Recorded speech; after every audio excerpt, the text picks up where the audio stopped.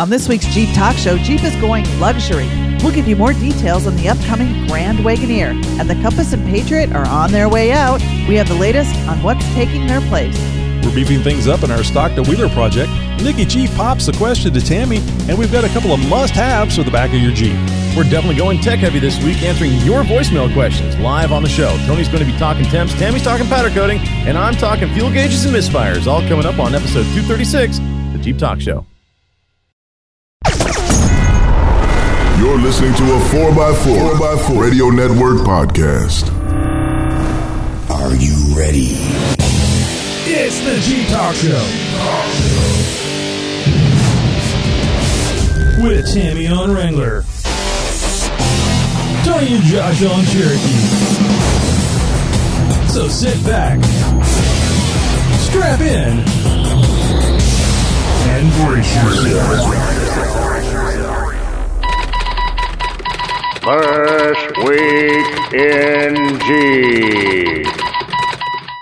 Well, doctor's orders. Take 1 part Jeep and 10 parts luxury and call me in the morning. So, there's been plenty of buzz lately about Jeep's future lineup. Some models are leaving soon, while just a couple years on the horizon, and we'll have the return of yet another familiar name. Yes, I know 2019 is a couple years away still, but that's when we're supposed to get the Jeep Wagoneer and Jeep Grand Wagoneer. I figure any info on these I can leak to you, I probably should. According to brand head Mike Manley, these two new upscale vehicles will push the premium boundaries of the brand.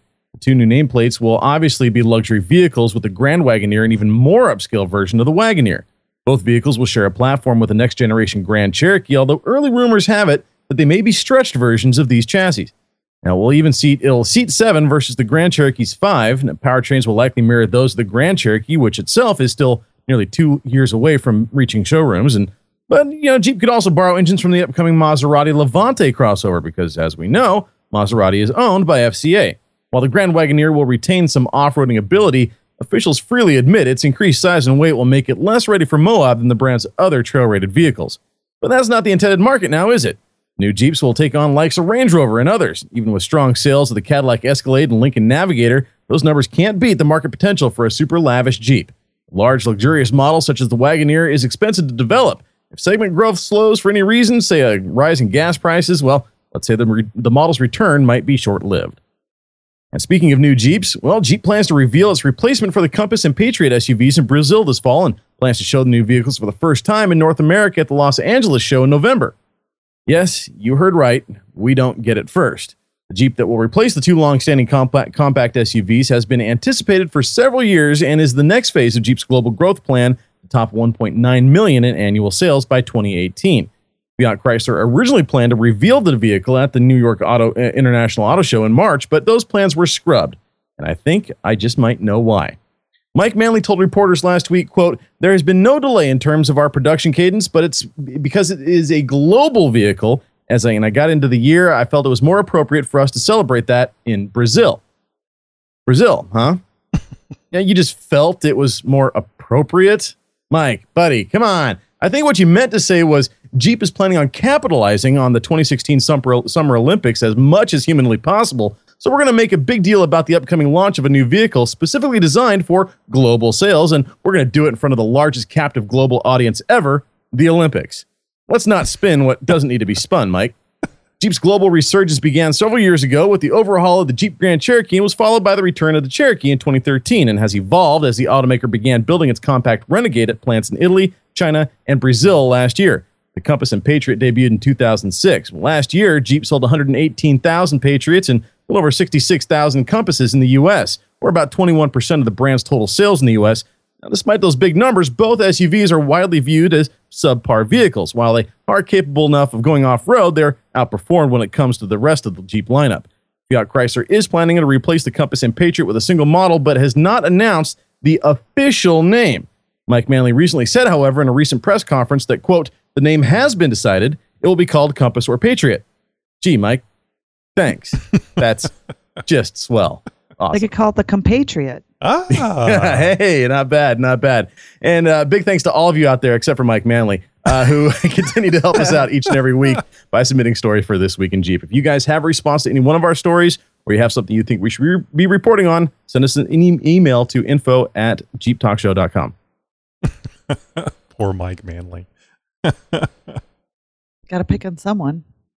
Hey, now speaking of news, guys, we have a lot of great news for you. The Little Jeep Talk Show is in the top 20% on Libsyn. That's right. We are elitists. No, I'm just kidding. We are reaching over 12,000 downloads a month, guys. Those are big numbers. To keep up with all the growth, well, the Jeep Talk Show is looking for a social media manager. Well, more than one, actually. We need help keeping in touch with our growing Jeep family, which is exponentially growing by the week. It really we is. have multiple opportunities, guys. So if you'd like to be part of this fast-paced and growing podcast, we'd like to hear from you. Just email us at info@jeeptalkshow.com with the subject line Social Media Manager, and we will get back to you with all the details. Now, we have had a couple of services reach out to us, and I thanked them and said, this is a volunteer position, and I never heard from them again. They were looking for some money. Yes, they were. Aren't we all? Aren't we all? But this is, it's that we just kind of do this for fun, and there is no real money other than a few dollars from Amazon. You bought what, and so on and so forth. So it really is just an opportunity for you to join the team and help out with the show, and just be a part. Be a part I've been of the hearing big the show. checks in the mail for like 4 years now. So I never understood it, but I always laughed when my old coworker said, "Yeah, the check's in your mouth." So it just sounds funny. I don't know what it means. I mean, I kind of do, but he never would explain it. He just laughed. What's up, guys? I'm Kobe. And I'm Jason. From Morgan Trail Off-Road. You're listening to Jeep Talk Show.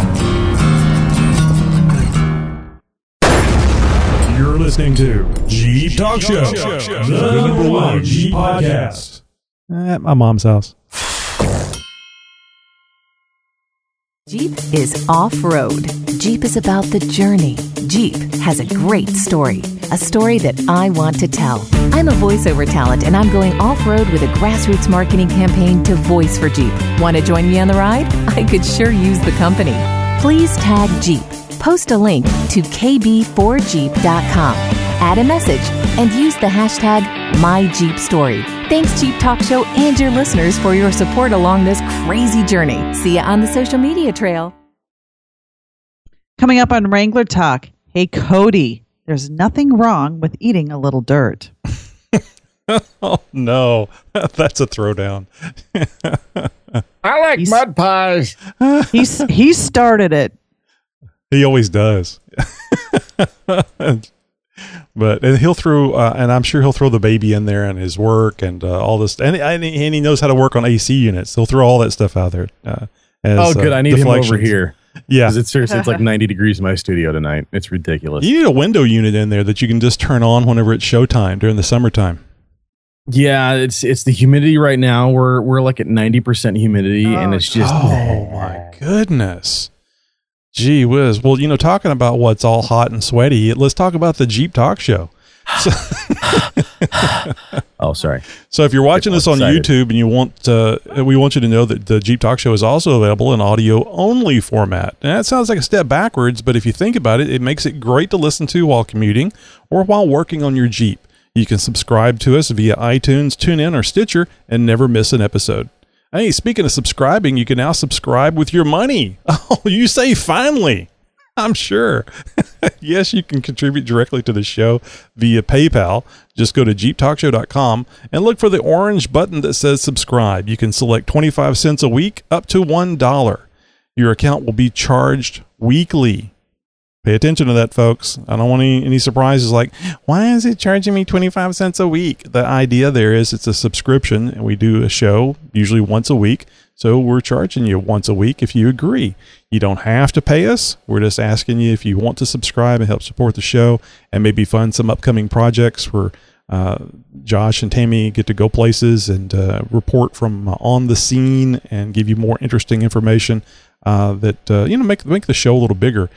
Think about subscribing financially. You can, by the way, you can cancel that subscription at any time. Even if you don't subscribe, we appreciate you taking the time to listen to our show. So we haven't had a Wrangler Extreme segment here for a number of weeks. We've just been putting up with Tammy's nonchalant wheeling. Putting up with.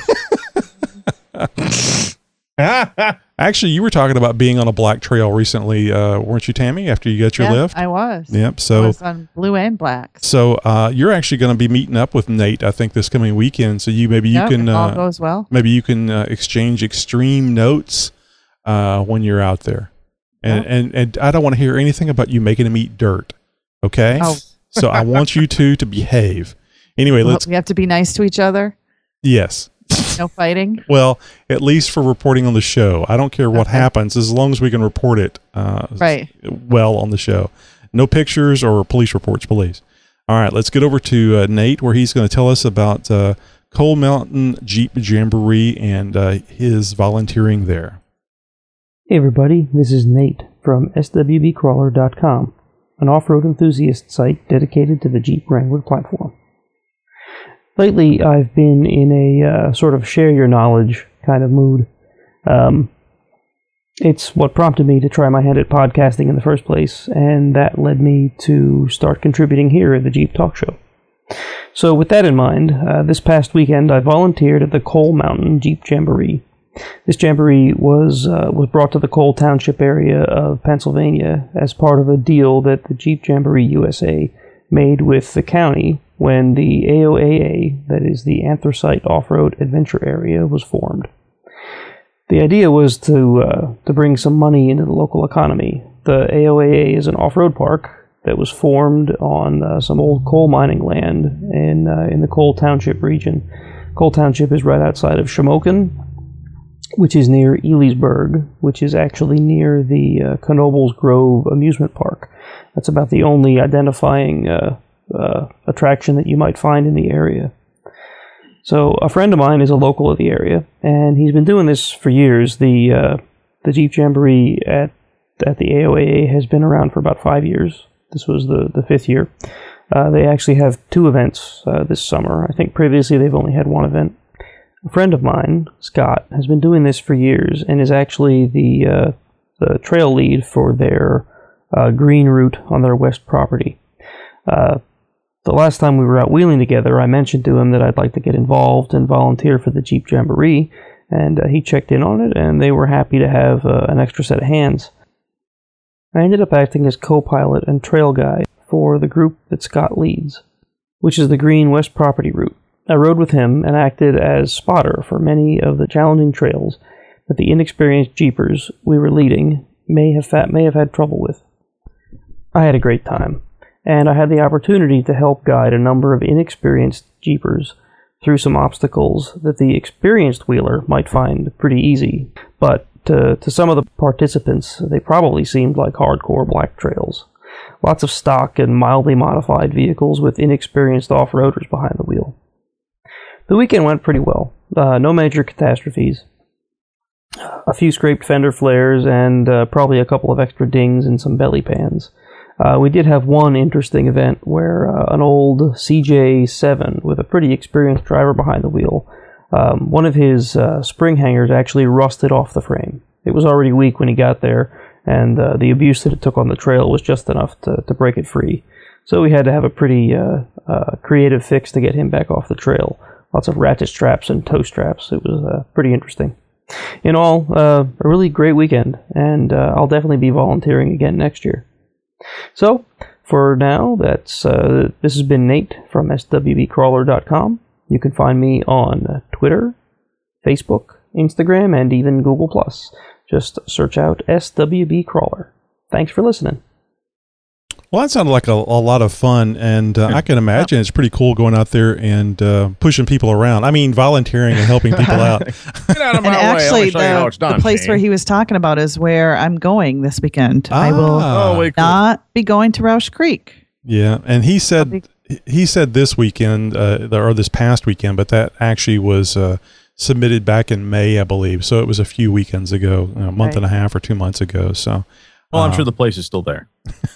Yeah. Well, I hope so. I went by going, I was out there last weekend. I didn't see the Wrangler Extreme guy. Yeah. See the gigantic coal mine that used to be there in the mountain. Now in a big sinkhole. That's what scares me, because at Roush Creek, they have these sinkholes everywhere because it's built on an old coal mine. So you're driving, you're like, please, God, don't create a sinkhole right now in front of me. How does it go? Bury me in my Jeep because it's never left me in a hole I couldn't climb out of. There we go. I like that one.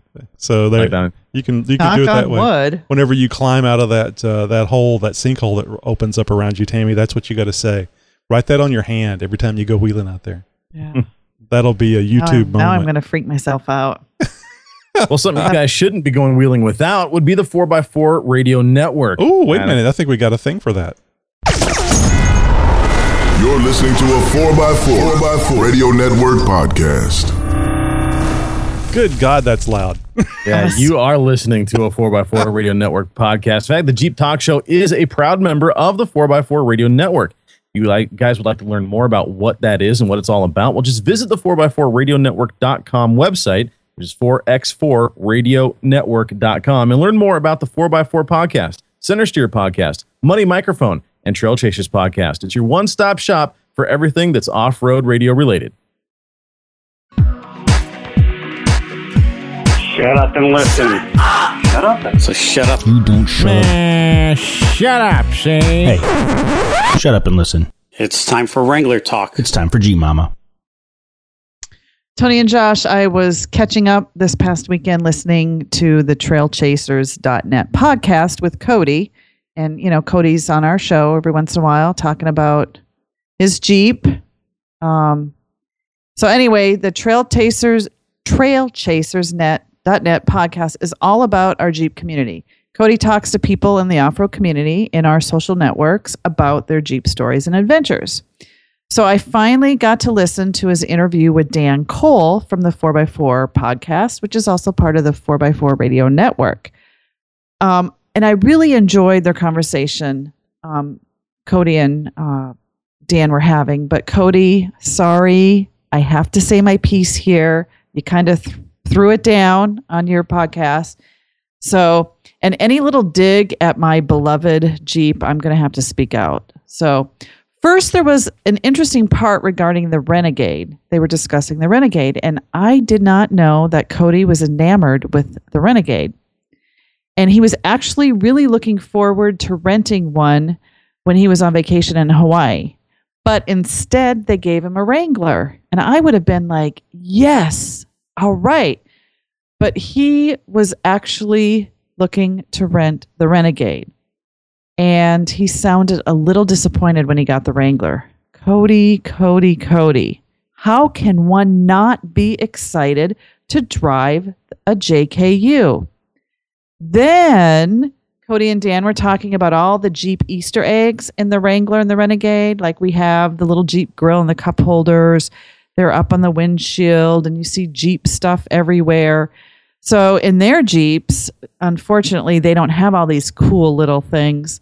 And they made it sound like their Jeeps are better than mine because they don't need these little Easter eggs. Nope. Cody, your Jeep is not better than mine because of the lack of Easter eggs. Mine is cooler than yours because I have these Easter eggs.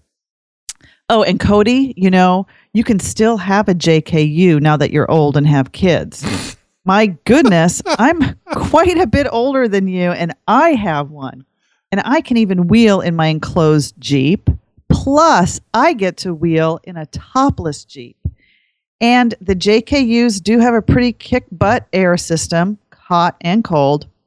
And getting dust in your face and dirt in your teeth is still fun when you're older. I think you appreciate it just a little bit more. Anyway, folks, if you want to know what all that was about, go over to trailchasers.net and listen to the interview with Dan Cole from the 4x4 podcast. You'll get what I'm talking about. Plus, you know, it's really a great conversation that they have, honestly, and some great insight from both two experienced Jeepers about the Renegade.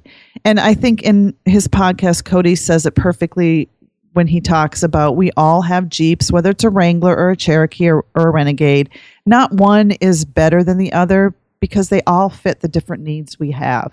And we need to support each other and not put anyone down unless it's in fun about any one Jeep.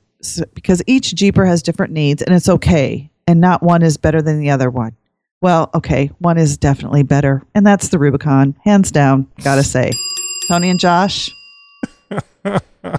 Oh, by the way, if you want to follow my Jeep adventures, check out my blog at www.jeepmama.com. And I love to hear from you. You guys can email me here at the Jeep Talk Show on info@jeeptalkshow.com and use the subject line Wrangler Talk. You know, I certainly don't begrudge anybody for liking whatever vehicle they like, even if they're wrong. Right. But the thing that gets me is I haven't priced any of these vehicles because I'm not in the market for a new vehicle or a new Jeep. But it seems like I saw some YouTube video or something where they were talking about the base price of the Renegade being like $34,000. No, it's MSRP on those is right about 18. That's the mean. You could probably find them for under that as base model trim, and the Trailhawk, even that is probably going to be around 23 to 26. I'm telling you, there was a $4,000 price difference in the thing that I read or I saw on YouTube. There was like a $4,000 price difference between the Renegade and the Wrangler. So I was thinking to myself, how in God's green earth would you not justify spending another $4K to buy a real Jeep? That's for you, Cody. And then they were talking about if they had $50,000 and buying a Rubicon and lifting it all, tricking it all out. And Dan was like, "Well, I'd actually buy 10 Cherokees for that." Thank you. Yes. Yeah. I mean, for $50,000, you could buy a bunch of Cherokees and really modify the hell out of them. So there's absolutely nothing wrong with getting a ready-made Jeep like Tammy did, but Tammy's even found that she's got to do a lot of work to it. I bet you mine's with all the stuff that I've done on it. It's probably up there about 50. Yeah, but yes, that wasn't where you started though. And no, and I got to say, hats off to you, Tammy, for taking a brand new, not paid for yet vehicle off road. Because besides bodily harm, you have to worry about, I'm still paying for this thing. I hadn't even made one payment, and I took it off roading before I even made my first payment. Was that awesome. Stupid? Yeah, no. That's the way to do it. It's just very hard. I would find it personally very difficult to do. I find it personally very difficult just to take mine off road because I don't want anything happen to it. It's like a member of the family. I've had it since it was brand new. So no, it's nothing wrong with that whatsoever. I think makes a big difference whenever you put a lot of work and effort into it as well. It makes it more valuable. A sentimental value. Yeah, well, you put your time and sweat into it, and you don't want something happening to it. Where do you listen to the Jeep Talk Show? What are you talking about, man? Where do you listen to the Jeep Talk Show? I got no idea what the heck. Where do you listen to the Jeep Talk Show at? Get out of my face, yo. Hey, where do you listen to the Jeep Talk Show at? Underwater. Hey, where do you listen to the Jeep Talk Show at? In the bubble bath. Where do you listen to the Jeep Talk Show at? No clue. And where do you listen to the Jeep Talk Show at? While flexing on stumps. Where do you listen to the Jeep Talk Show at? Hey, where do you listen to the Jeep Talk Show at? Hey, where do you listen to the Jeep Talk Show at? I would assume on the radio. The Jeep Talk Show, available on iTunes and at JeepTalkShow.com. Well, I'd assume on the radio as well. Hey, where do you listen to the Jeep Talk Show at? We'd like to hear from you. We'd like to mix another one of those great promos. So please call in 530-675-4102 and let us know where you listen to the Jeep Talk Show. Hey, now, folks, something we all look forward to each and every week, hearing from the mind of Nikki G. All right, Tammy, pay close attention. I am. This is addressed specifically to you. I'm nervous. From the mind of Nikki G. Hey, this is Nikki G, and I got a question that maybe Tammy's probably most qualified to help me with. I got one of those bras to put on the front of the Jeep. Here we go. And I don't know if I got the wrong kind or if I did it wrong or what, but it is not offering any lift or support at all. And I'm worried that the underwire might scratch the paint. So if you could recommend a brand or a type, I'd appreciate it. And second problem is, like most men, I can't figure out how to get the dang thing off now. I I will chat to you guys later, and you have a good one. Bye. Now, Tammy, I will say I don't mind you giving him help on the first part of that message, but how to get the bra off, I do not want him. I don't want him knowing this. Right. I'm not going to give him that little secret. Do not share that information. He needs to, the wire needs to be padded, and then it's not going to scratch. Excellent tip. That will be that'll be great to know. So you guys buying bras for your cars or your Jeeps, make sure the wire is padded. You now know. All right, well, let's move on over to Tech Talk with Jeep Talk. You got tech questions? Boy, do I ever. We have answers. Oh, that's good, because It's Tech Talk with Jeep Talk. Yahoo! Well, our first question comes in from Rob the Toon Man. Sasquatch Artworks. If you can drive it, I can draw it, he says. Goes on to say, quick question for you guys. On my 90 Wrangler, I'm trying to do some stuff to it before I start driving it. One of my stumps that I'm facing is that my gas gauge always registers full. I know the tank doesn't have a full tank of gas, and your esteemed opinion is at the gauge or the sending unit. Thanks. Well, Rob, most likely you have a bad ground problem. On the YJs especially, they are really finicky on that ground, especially on the back side of the dash, on the connections on the back of the instrument cluster, but also down by the door switch, just inside the A-pillar right there. There should be a little nut right there that has several grounds coming to it. Check that really well. Oftentimes those will get corroded and you'll not get a good ground there, but also actually down by the tank itself. Now, the tank itself gets its ground through the ground strap or through the straps of the tank, the ones that, kind of loop up and kind of hang it from the frame, as it were. You want to check the ground connection, make sure those aren't all completely rusted through. Try even running a ground directly to the sending unit itself or to the tank. Make sure it's getting, a good ground itself. That's a good place to start. Typically, 99% of the time when the tank or when the gauge just reads, full-blown full, that's a bad ground. If it reads completely empty and it won't budge, well, that's a bad voltage problem. And so that's the other side of the wiring.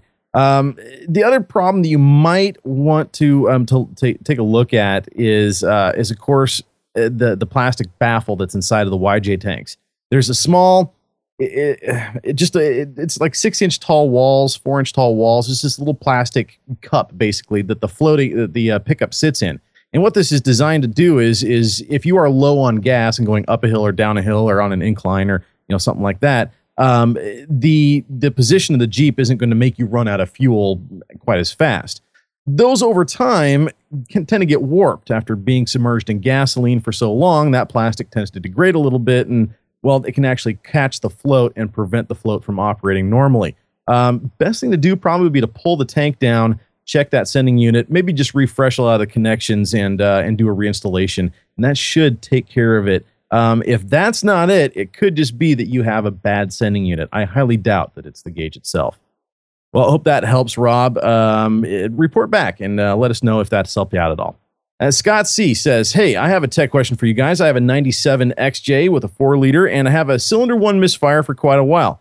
Not bad, but when I hook it up to a computer, it has a slight miss. So I did all necessary tests, leak down, compression, etc. Everything checked out okay. Next, I tried swapping injectors. Still, same issue, cylinder 1 misfire. So I did a full tune-up. New plugs, wire, cap, rotor, fuel filter, and still same outcome. So next, I thought a valve spring maybe might be weak. I have read on forums this can happen with the 97, so I just went ahead and got the whole head remanufactured. New head gasket, put it all back together, ran fine for 3 days, and now check engine light came back on for cylinder 1 misfire. Also check all wire connections for splits or shorts, and that's all good.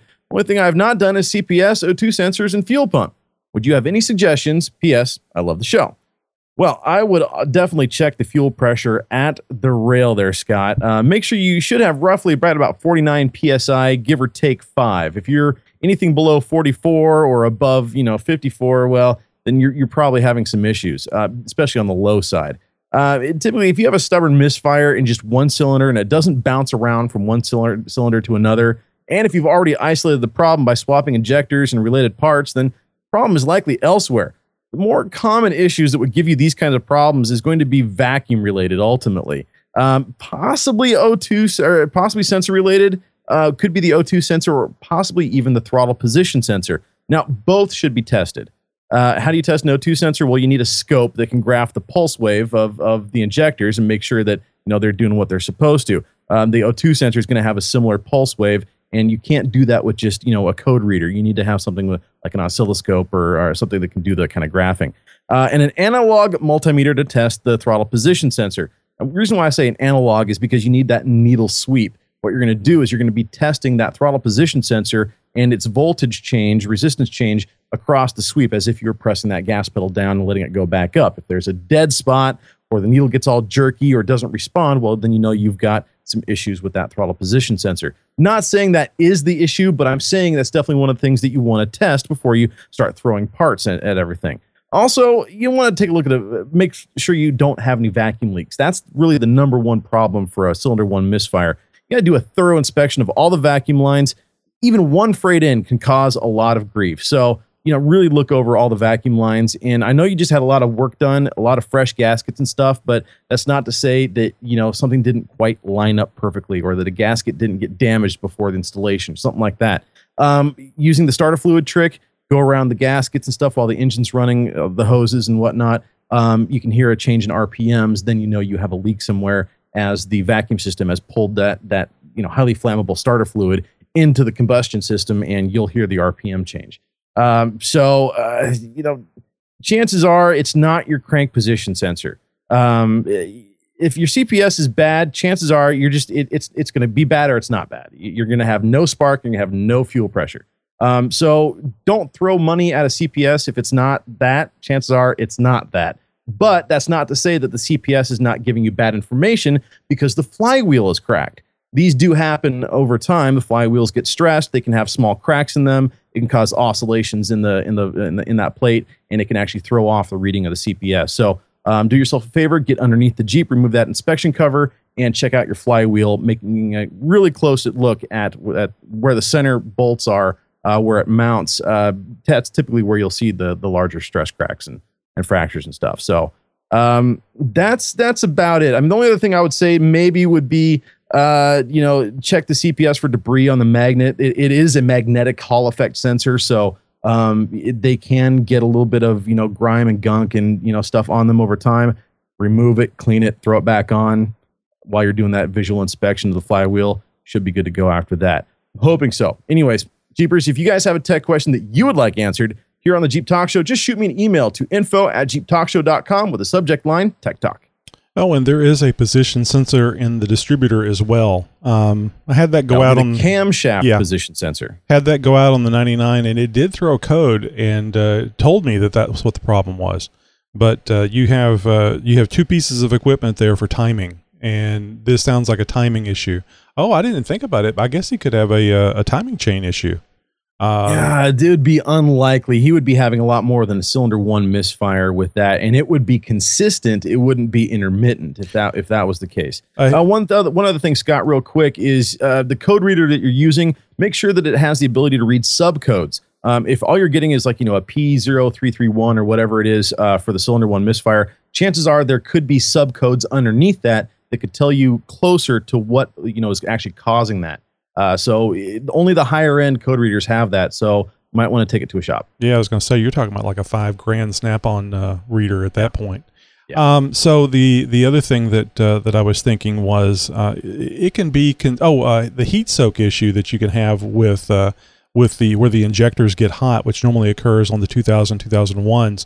But that generally is like 3 or 4. It's kind of towards the middle. Yeah, 3 or 4, sometimes 6. But I've never heard it on 1. At least like this. But I thought I'd throw that out there just in case. I think sometimes, or the factory fix was like a little piece of aluminum foil or something around the injector. These little heat shields that went around the spark plugs, the injectors, and stuff, and basically isolated the heat from the head to soak through that area. Yeah, do it carefully, but you might even try doing that. Put a little piece of aluminum underneath the injector and see if perhaps that's causing an issue. You replace the injector. Like Reynolds wrap? Yeah, you replace the injector. So I wouldn't think that that would be the case. But boy, you've done an awful lot of work. And I'll disagree with Josh on the CPS. If you've gone through the trouble of the head remanufacture and all the rest of that crap, throw a CPS in there. If it doesn't fix it, then you have a CPS that you have in the back. So if that one fails, you have a replacement. It does do a lot of the timing. So, I mean, what the hell? Anyway, great little tech talk segment there, and we appreciate you guys sending in the questions for Josh to answer, and great answer there, Josh. Thank you very much.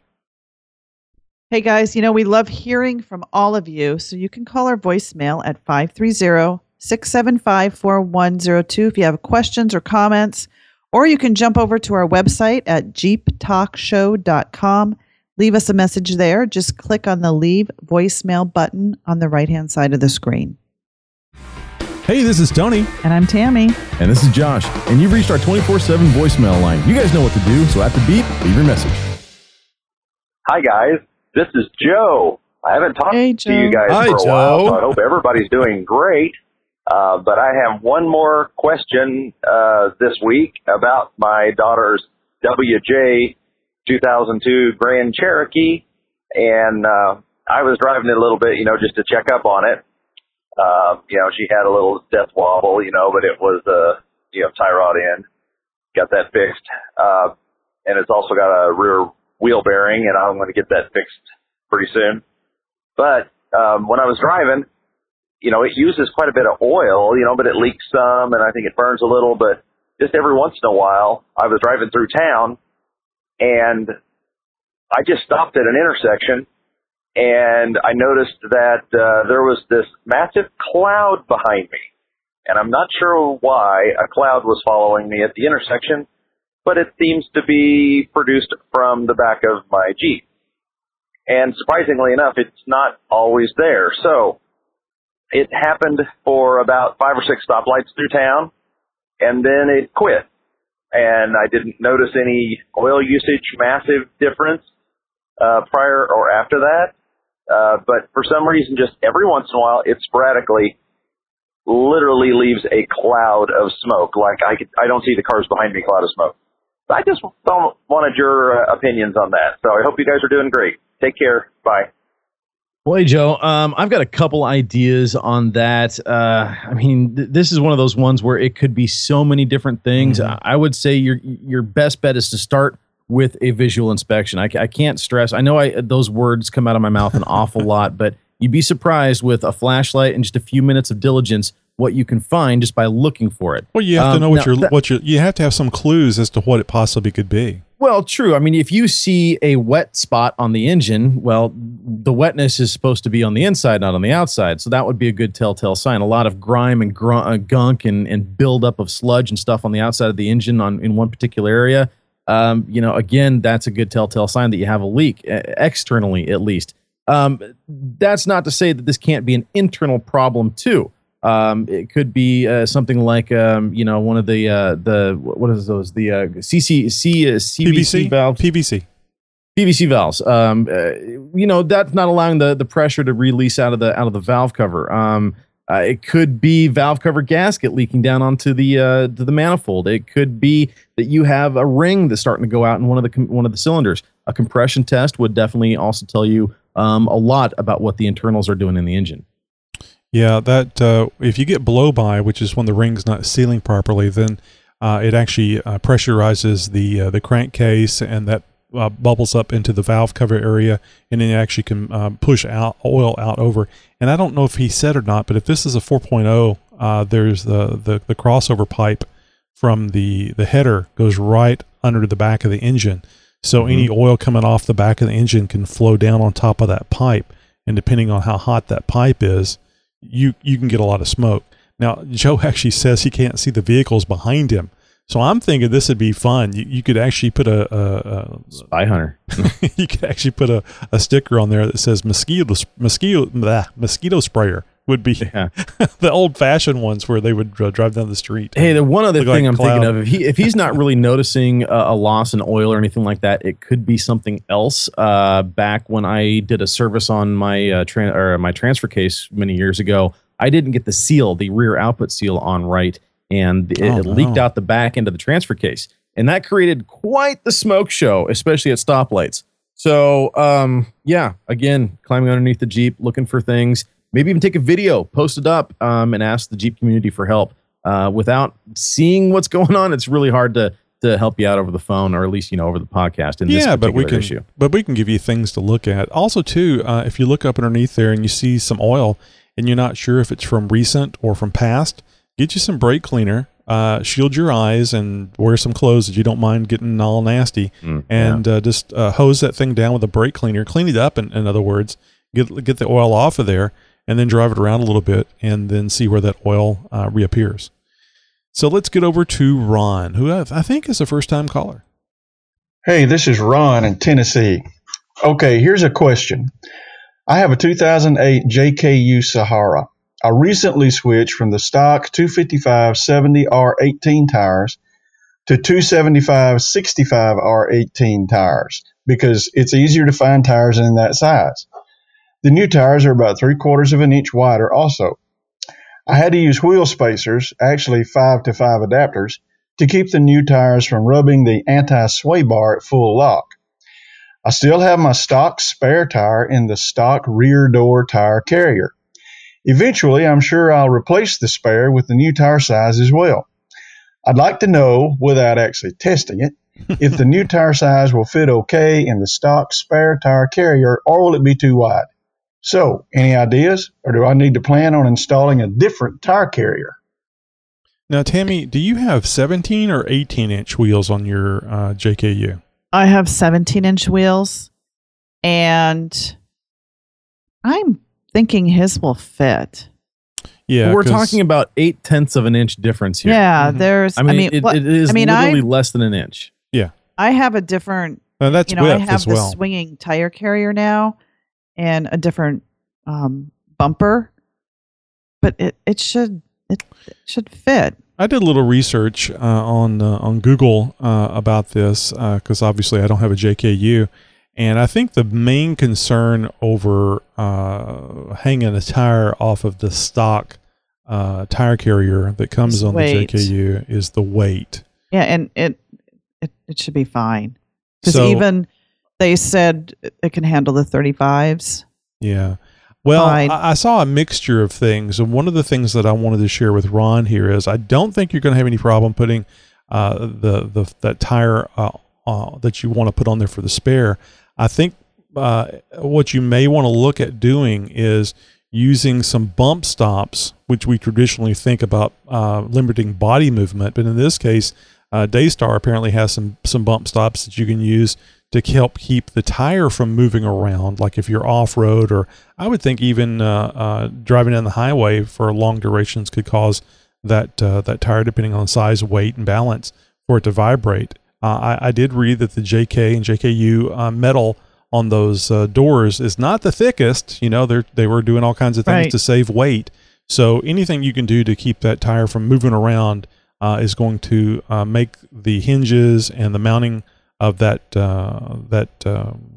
tire carrier thing stay on there that much longer. So look at some bump stops.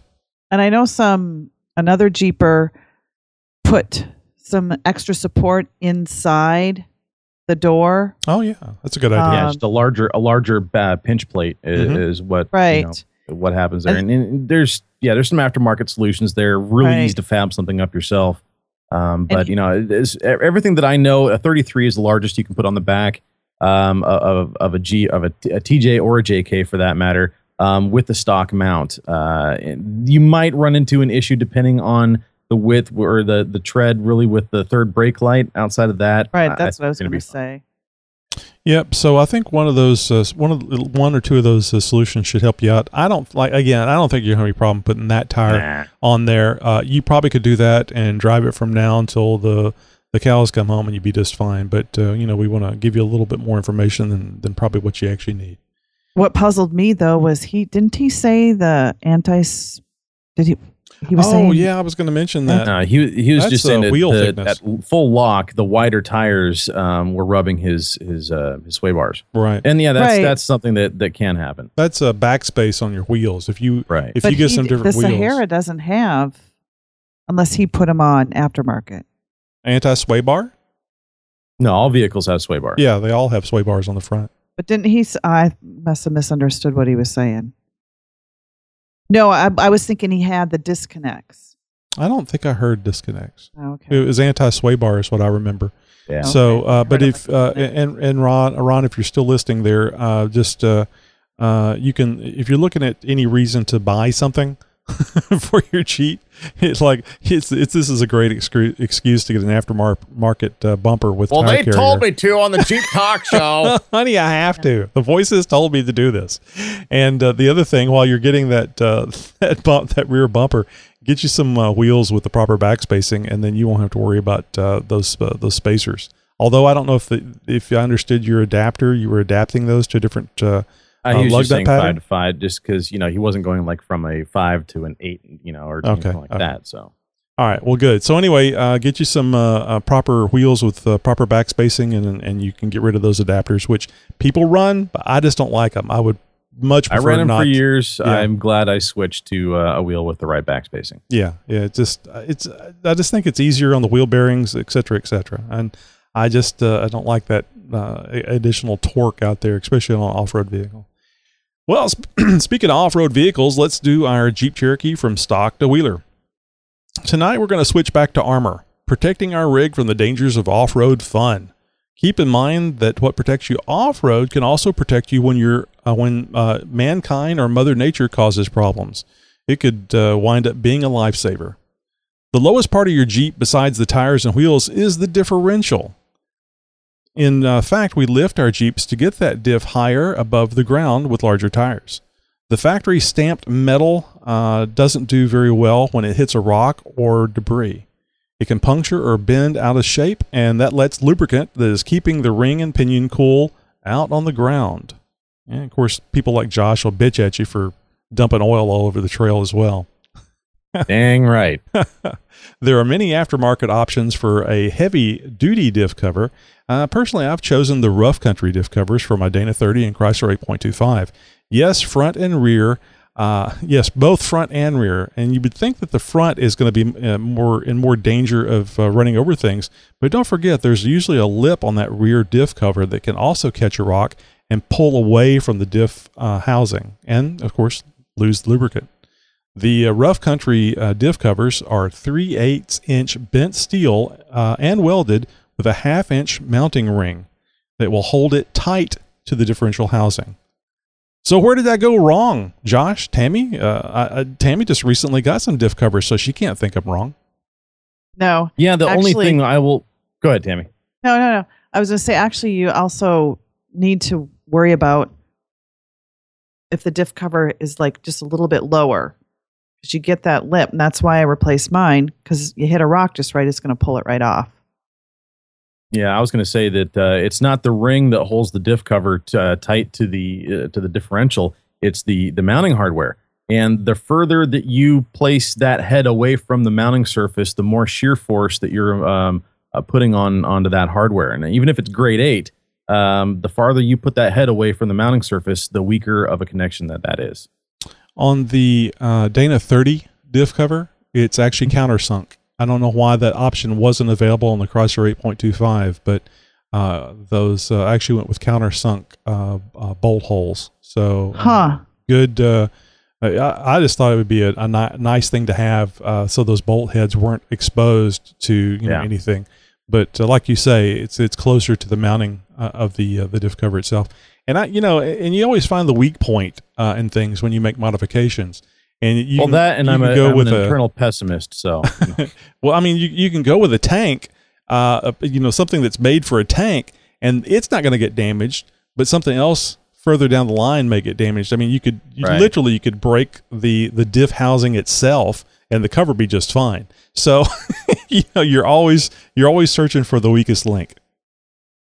So, Tammy, the diff covers that you got, what brand is that? And I got Riddler's, and it's cast iron, where they poured them in a cast. The thing that actually I brought them to the shop today, and they suggested I sand them down or grind them down before I powder coated them. And as we were looking at the bolt holes, and I'm actually going to replace the bolts they gave me with a better grade, but I don't know how I'm going to get the ratchet in there, because there's like just a super, super thin area where, it's not going to fit all the way on because the way it's bent. Does that make sense? Where when I put the bolt into the hole, I don't know, I'd have to show you to. Because they might have given you hardware that was like a socket head cap screw, where you'd stick an Allen inside of it, or were you talking about going to hardware that has, like a nut and bolt type of hardware? Well, that's what it. No, I'm supposed to stick the. I'm not even going to make that action there. But the kids get to learn something. I know. So the head of the bolt, you put the ratchet on it. The socket, The socket to tighten it in. But with the way the diff cover is, molded or cast or whatever, right? That socket is not going to fit. Well, I think they said I need a thinner. Yeah, they make thin sockets and they also make long sockets. Yeah, thin wall for sockets. the wall, right?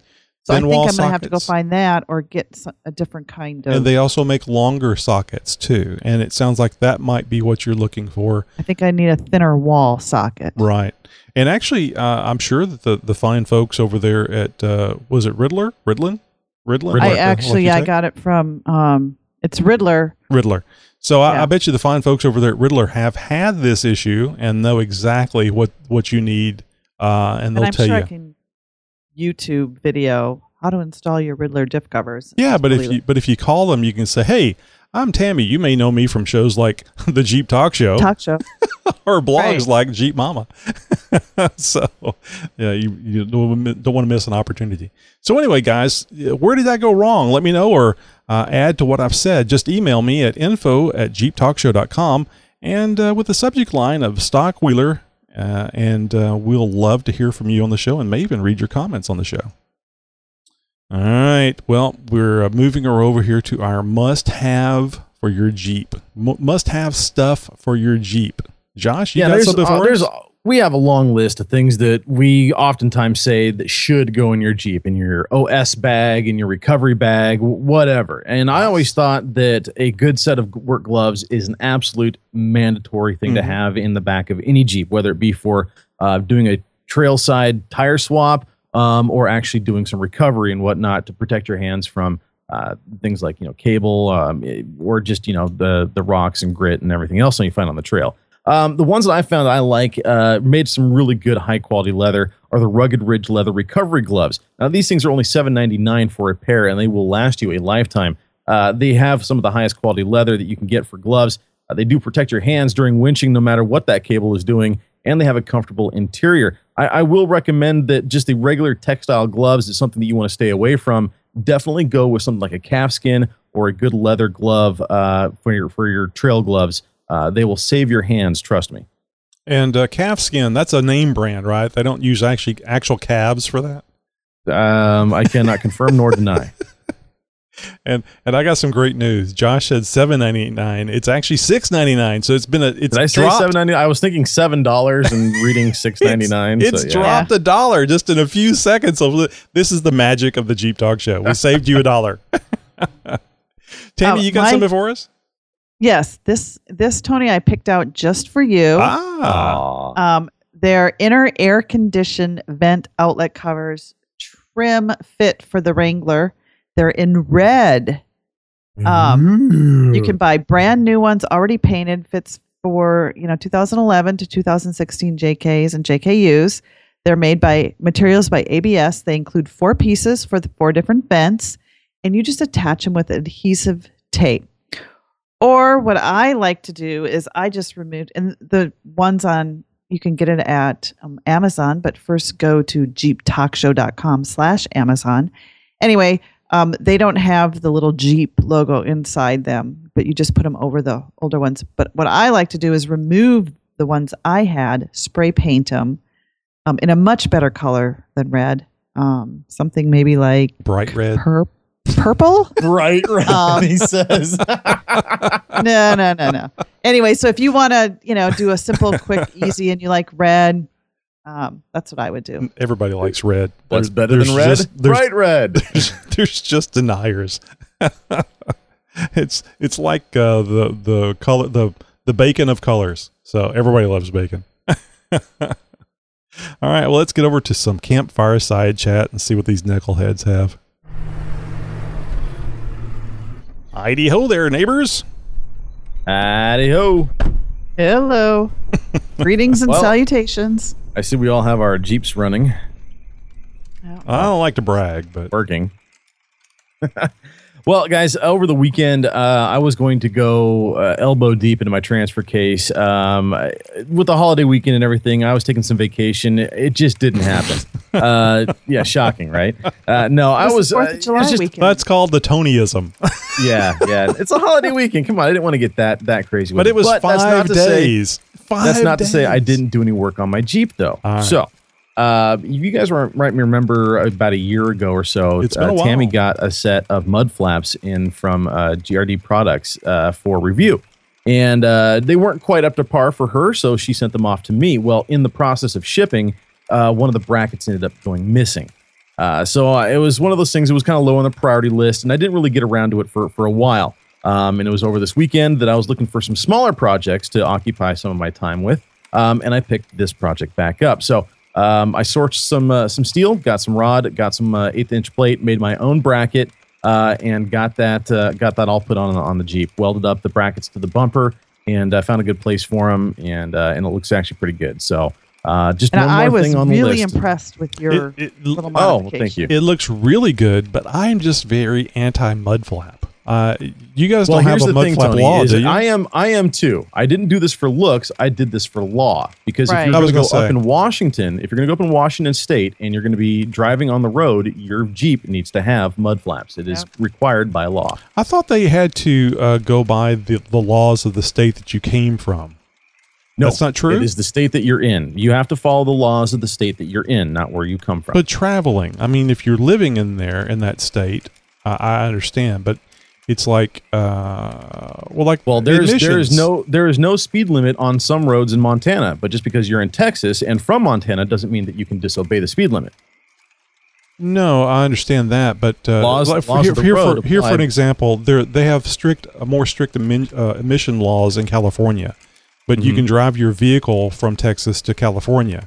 But if you register it in California, then you have to abide by those laws. And that's my argument as far as being a resident of that state.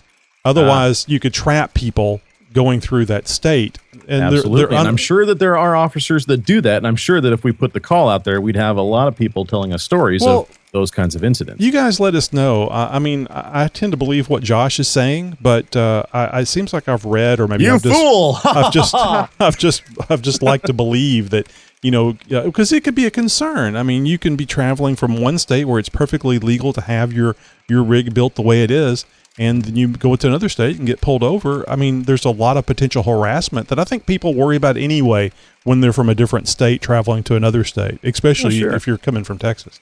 Now, Vancouver for me is literally like a 20-minute drive. So I have friends that are in Vancouver, Washington, which is just right across the river from me. So it is. I'm up there all the time. Now I'm not up there all the time with the Jeep, but when I am, I want to make sure that I'm not, giving Johnny Law any given reason to pull me over. Exactly.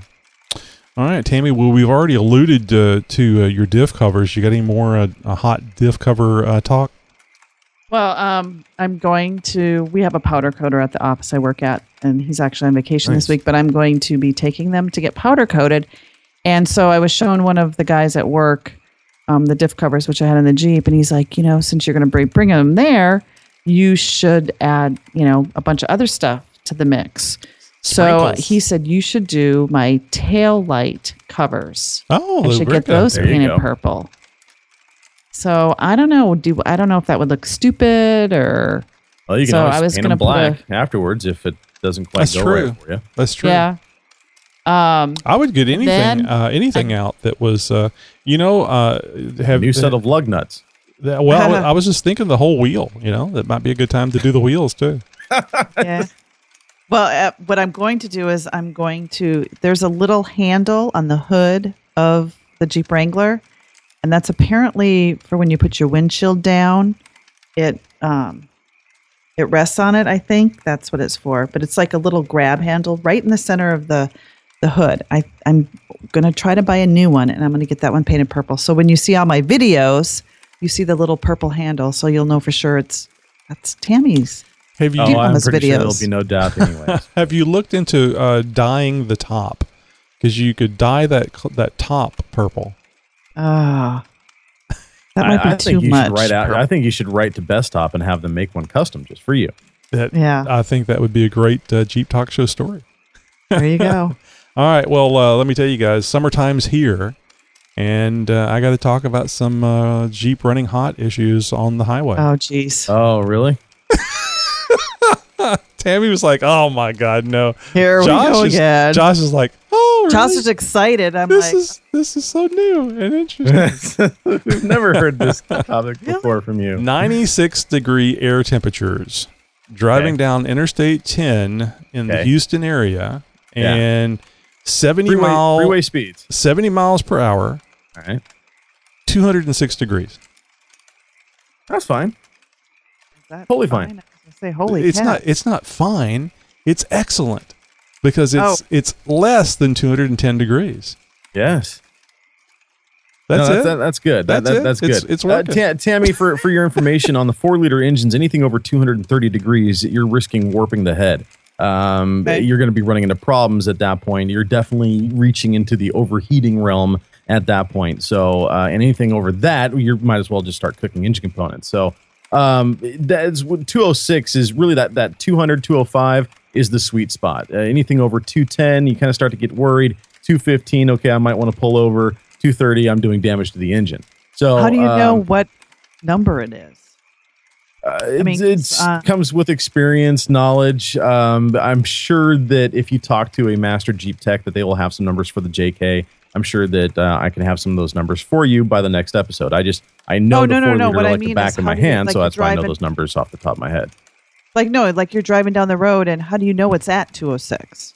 So I'm glad you asked that question. A fellow Jeeper and XJTalk.com member way down in the great state of Australia told me about a little unit, TM1, I think is what it was, is an Australian-made sensor that allows you to take it's like a thermistor that is attached to a little eyelet, and you can literally put the bolt through that eyelet, and it will tell you the temperature of the metal that's underneath that bolt. And so this thing can be used on your transfer case. It could be used on your engine block. It could be used anywhere that has a bolt that you can attach this thing to it. So it's a separate unit. And I ran it to the thermostat housing on my Jeep. So I wasn't trusting what the factory sensor and gauge was telling me. I had been fighting heat issues. You guys probably don't remember, but I used to talk a lot about running hot on the highway for my Jeep. So, but because Carbs from XJTalk.com actually recommended this thing to me, I spent $100, got it, and then I had a separate measuring device that was able to tell me directly from the block of the engine, from the thermostat housing, what the temperature was.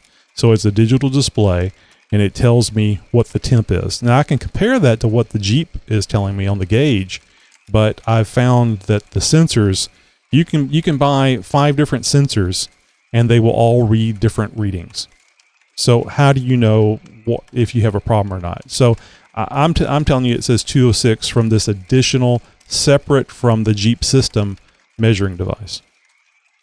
I know, Tammy, on the JKs, they don't have numbers, and so you just have like a cold and a hot and temperature gauge that swings and a little red mark, and you're supposed to be pretty much right in the halfway mark. Well, the stock JK thermostat is a 180-degree thermostat. That means it opens when the water temperature reaches 180 degrees. So your temperature shouldn't climb much more above that. So your average running temperature, normal running temperature when you're at temp, is probably going to be right about 200 degrees. Yeah. So, but if you want to know exactly what it is, you can always buy one of these little devices. I think they have a TM1 through TM6 and or 5. I know the upper model actually allows you to have multiple sensors, so you can be the Scotty of your Starship, the Starship Jeep, and be measuring all these different places on your Jeep, which would be kind of fun. There is a variety of gauge clusters that you can get that you can slap onto your A pillar. That's the pillar that goes from the corner of your dash up the side of the windshield.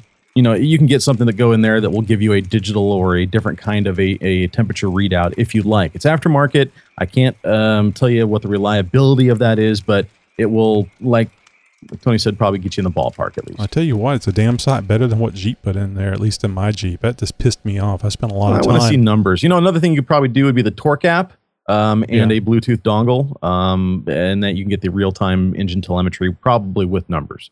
Yeah, you can. But unfortunately, it's just going to tell you the same thing the sensor is telling the computer. So if it's wrong, you still got bad information. Yeah, YJ Nate just wrote in the chat room, I'm sure the JK just blinks a light at you. And I was like, it probably does. See, he's He wants to get you in trouble, Tammy. Don't let him get you in trouble because he's trying to wind you up for the meeting. Yeah, but it probably does and it even could blink words at you because my rear tail light went out. And the reason I knew this wasn't because someone told me, hey, your tail light's out. It was because my Jeep kept dinging every time I got in. And I'm like, what the heck? And then I looked down at my digital display and it says, your rear tail light has failed. I'm like, oh my God. So I replaced it. And what's funny? Sad? That it's actually, what's sad? That it's an incandescent light bulb that can fail and not an LED light that would never fail, at least for the lifetime of your Jeep. Somebody said I should get a LED taillights. But what's weird is the one and only thing that failed on my Sahara is the one and only thing that has failed on my Rubicon. And that has been that rear taillight, the exact same one. Huh. I just find that kind of odd. Well, you probably make the mistake of using your taillights to signal lane changes and stuff, and that wears them out.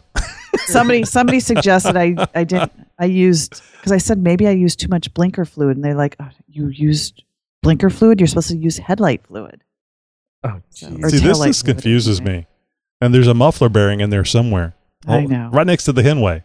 Don't the do it, muffler Tammy. bearing is probably why that guy has smoke coming out of his Jeep. Oh, I didn't even think of that. I didn't even think of that. It certainly could be. Excellent work there. Nicely done, Tammy. Nicely done. Speaking of nicely done, let's talk about Wheeling Ware. Yeah, this is where we're going to talk about what events are coming up in your neck of the woods and around the nation. The JCR Open House. You guys know about JCR. They got some really cool Jeep gear. All going down July 23rd at JCR, of course. For more information, head to jcroffroad.com. Jeepers Jamboree, guys. The next one's coming up July 23rd through the 26th in Georgetown, California. For more information, jeepersjamboree.com. If you guys don't know what a Jeeper Jamboree is, oh my goodness, you are in for a treat. Make sure you guys check out that website and you will definitely be impressed. Also, in Tammy's neck of the woods, the PA Jeep Club presents 21st All Breeds Jeep Show. Happening July 16th through the 17th. That's just around the corner in York, Pennsylvania. For more information, head to pajeeps.org. Hey, and if you're going there, shoot me an email at info@jeeptalkshow.com because I might stop by. And there we go. So don't forget to go over to iTunes and subscribe. We've been getting reports of some iTunes users having delays in getting the show, and now YouTube email users that their email notifications are showing up for sometimes days after their friends receive theirs.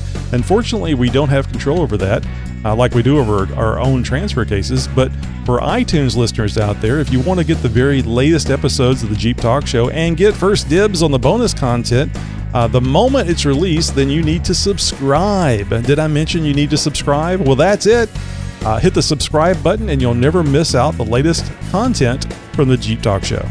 That's right. We could use all the subscriptions we can get from our YouTube channel, guys. If you don't know about it, we are broadcasting live every Thursday at 10 p.m. Central over at youtube.com/Jeep Talk Show. Tell a friend about it and make sure you hit that subscribe button. Cookie. And please join the Jeep Talk Show team. We're looking for a volunteer or volunteers to manage our vast social media presence on the web. You can be the Jeep Talk Show's social media voice. Send an email to info@jeeptalkshow to find out more.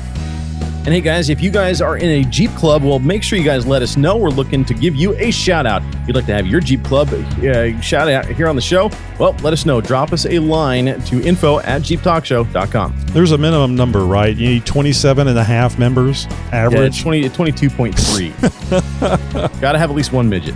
There is, love the midgets. So there is absolutely no limit on this. If it's just you and your Uncle Bob or Uncle Buck, is it Uncle Buck? I think it's Uncle Buck. That's fine. If you're thinking about, you had a dream that you're going to start a Jeep club, that's good enough. Let us know. That's good enough. Just let us know. Well, that's it for this week, guys. Wherever you are wheeling, if you pack it in, make sure you pack it out. Let's leave our outdoor recreation spots in as good, if not better condition than they were when we arrived. Remember to always tread lightly, stay on designated trails, and don't wheel where you're not supposed to. If you'd like to learn more about the Tread Lightly principles and how you can help keep our trails and public lands open for off-road use, head over to treadlightly.org. Buzzkill. Hey, and if you want to follow me and my Jeep adventures, check out my blog at www.jeepmomma.com. And of course, if you need a voice for your product or any kind of voiceover work at all, make sure you head over to thevoiceofjosh.com. Hey guys, it's been far too long since we've thanked you, our listeners, for taking time to download or stream our show. It feels funny to say this, but Tammy, Josh, and myself are far from professional broadcasters. And the funny part is, we kind of figure you should know this just from listening to the show. We're just like you. We have that same problem. It's Jeeps. A big Jeep Talk Show. Thank you for listening. Thanks, guys. You guys have a great Jeep week. See you later. Bye-bye. See you on the trails.